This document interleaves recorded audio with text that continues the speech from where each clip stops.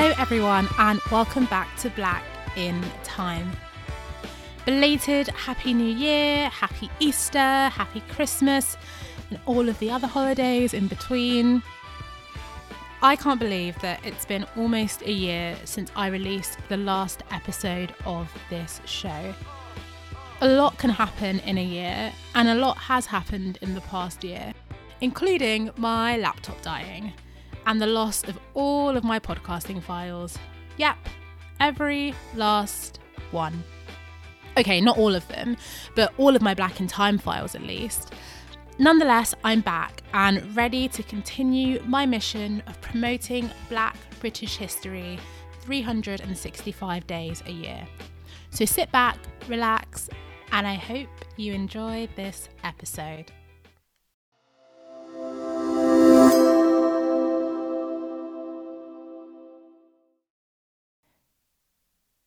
On January 25th, 1981, over 1,000 people attended a meeting at the Moonshot Club in New Cross.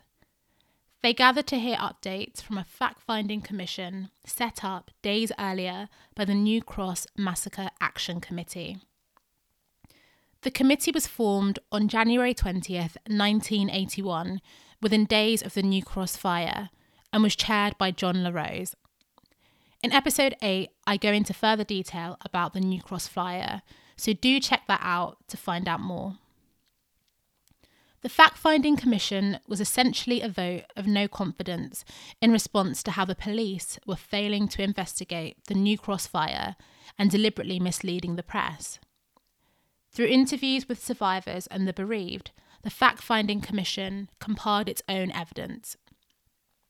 From their inquiries, they discounted the following lines of inquiry.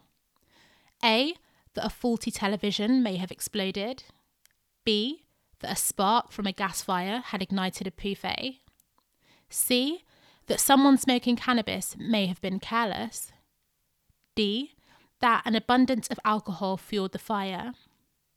And E, that gatecrashers who had been turned away returned and caused the fire. At the meeting, there were also speeches by Darcus Howe and representatives from other organisations, such as the BUFP and the Black Panther movement.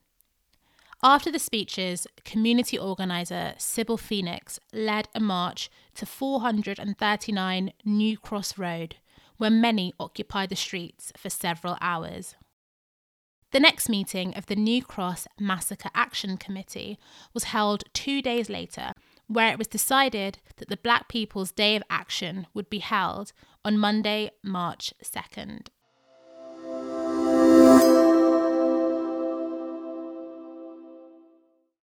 On January 26, 2020, Joe Martin became the first Black actor to play the Doctor in the long-running TV series Doctor Who. Martin was revealed as the Doctor in that night's episode titled Fugitive of the Judoon, and her casting came as a surprise to many, as the news was not made public prior to the episode's airing. In playing the Doctor, Martin followed the first female incarnation of the Time Lord, played by Jodie Whittaker. For those of you who aren't familiar with Doctor Who, the Doctor is a Time Lord from the planet Gallifrey, travelling through space and time in their time capsule, which takes the form of a police box called the TARDIS. Due to their alien physiology, when seriously injured, the Doctor can regenerate their body, taking on a new appearance and personality. In the episode Fugitive of the Judoon, Martin appeared disguised as a human tour guide called Ruth Clayton, who lived alongside her husband Lee in 21st century Gloucester to escape the Time Lords. Her character was revealed to be an earlier incarnation of the Doctor that had been erased from the memory of the first Doctor. Martin was well received in her role as the Doctor, with many calls for her to return as the Doctor full-time or even receive a spin-off series in the role.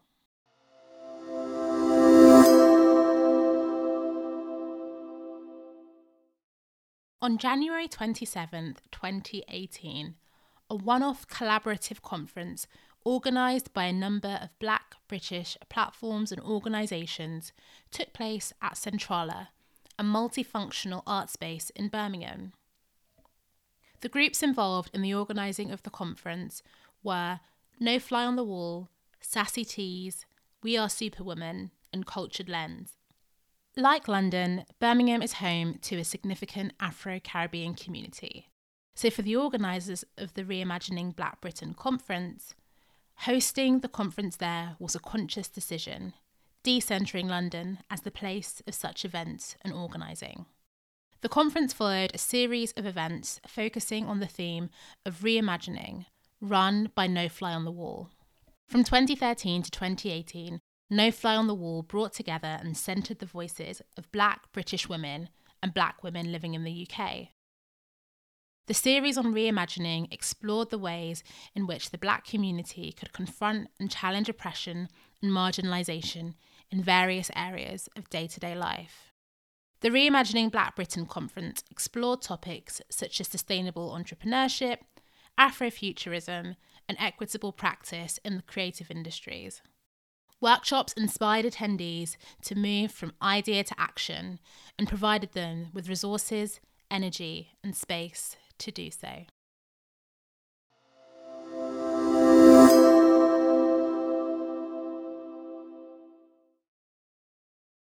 January 28th, 2017 marked the end of the missing chapter, Black Chronicles, an exhibition at Hackney Museum.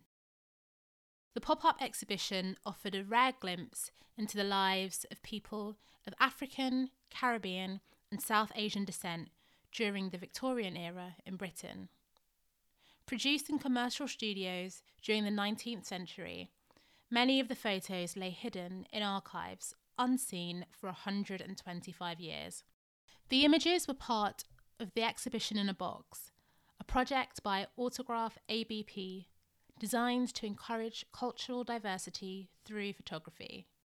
Autograph ABP was established in the 1980s to promote the work of Black photographers. The 30 portraits on display in the Missing Chapter exhibition showed a diverse range of people, from visiting performers, politicians, dignitaries, servicemen and women, royalty and missionaries, to known personalities. They included Samuel Crowther, the first African Anglican Bishop of West Africa, and Katie McCanya, member of the African Choir, a group of men and women from South Africa who toured Britain in the late 19th century. Alongside them were many other images of yet unidentified individuals living and working in Britain during the Victorian era. The exhibition highlighted the reality of an important and complex presence of Black people in Britain pre-Windrush, something which is often downplayed in traditional accounts of British history.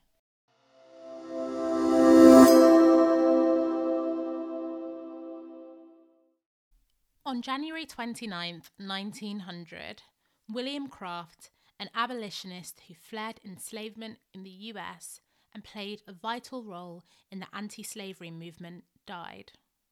Born in enslavement, Craft was separated from his family when his enslaver auctioned them off to different enslavers to pay off a debt. Craft met his wife Ellen, also an enslaved woman, in Macon, Georgia. Desperate to raise a family and live together, free from enslavement, the pair hatched a plan to escape.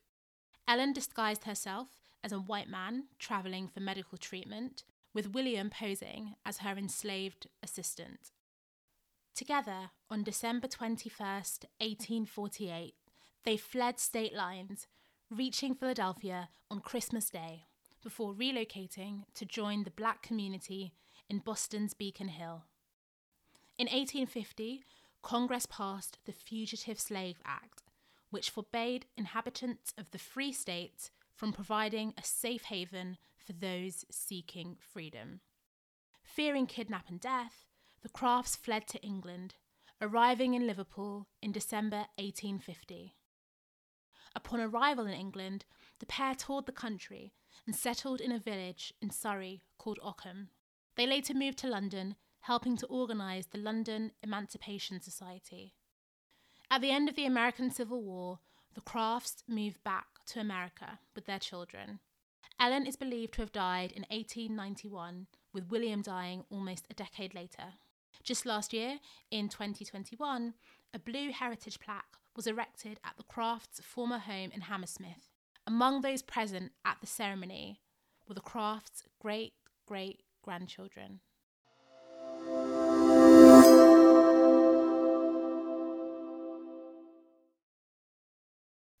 On January 30th, 1959, St Pancras Town Hall played host to a Caribbean carnival organised by Claudia Jones. In episode 4, I talk about the life of Claudia Jones, so do check that out to find out more about her.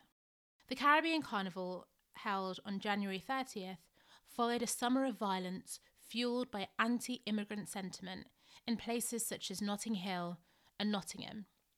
The events in Notting Hill, in particular, are widely viewed as a pivotal moment in the emergence of organised Black British political consciousness. In early 1958, Claudia Jones set up the West Indian Gazette as a political space to highlight Black people's struggles for equality in Britain, while fostering transatlantic solidarity with other movements. During a meeting at the West Indian Gazette's offices, Jones remarked that something was needed to get the taste of Notting Hill out of our mouths. Notting Hill, in this instance, being the violence that was ongoing at the time. Someone suggested a carnival, and this set the wheels in motion. The decision to hold a carnival was political, with Jones saying that a people's art is the genesis of their freedom. The carnival was held in January to coincide with Trinidadian carnivals, with other similar elements reproduced, such as dancing, music, and a Caribbean Carnival Queen beauty pageant. It was televised for the BBC for 6/5 Special, a precursor to Top of the Pops. The carnival ran annually, growing bigger and bigger until 1964, when Jones died suddenly. Organising the Caribbean Carnival in 1959 led to Jones being crowned the Mother of Carnival. However, it's important to note that the Notting Hill Carnival that we have come to know and love today was actually the brainchild of a community organiser called Roan Lassett.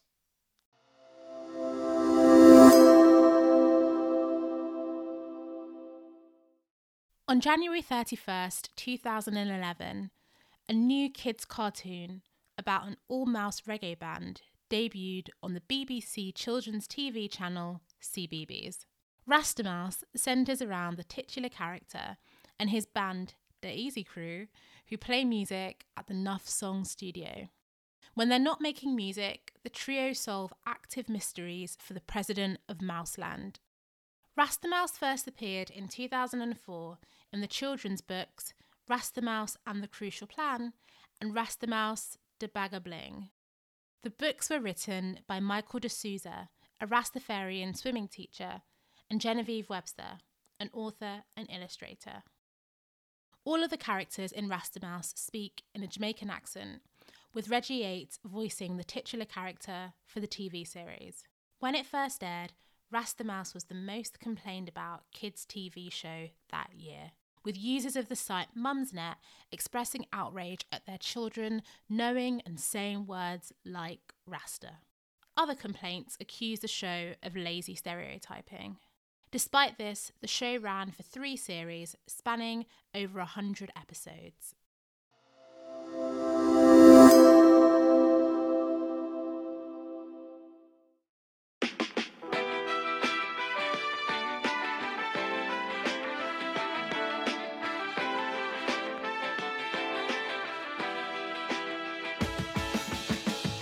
You've been listening to Black in Time. Thanks so much for tuning in. On next week's episode, I'll be talking about the first televised kiss between a black and white person, a history-making feat at the National Theatre, and our favourite thing to watch on a Friday night, you guessed it, The Big Nasty Show.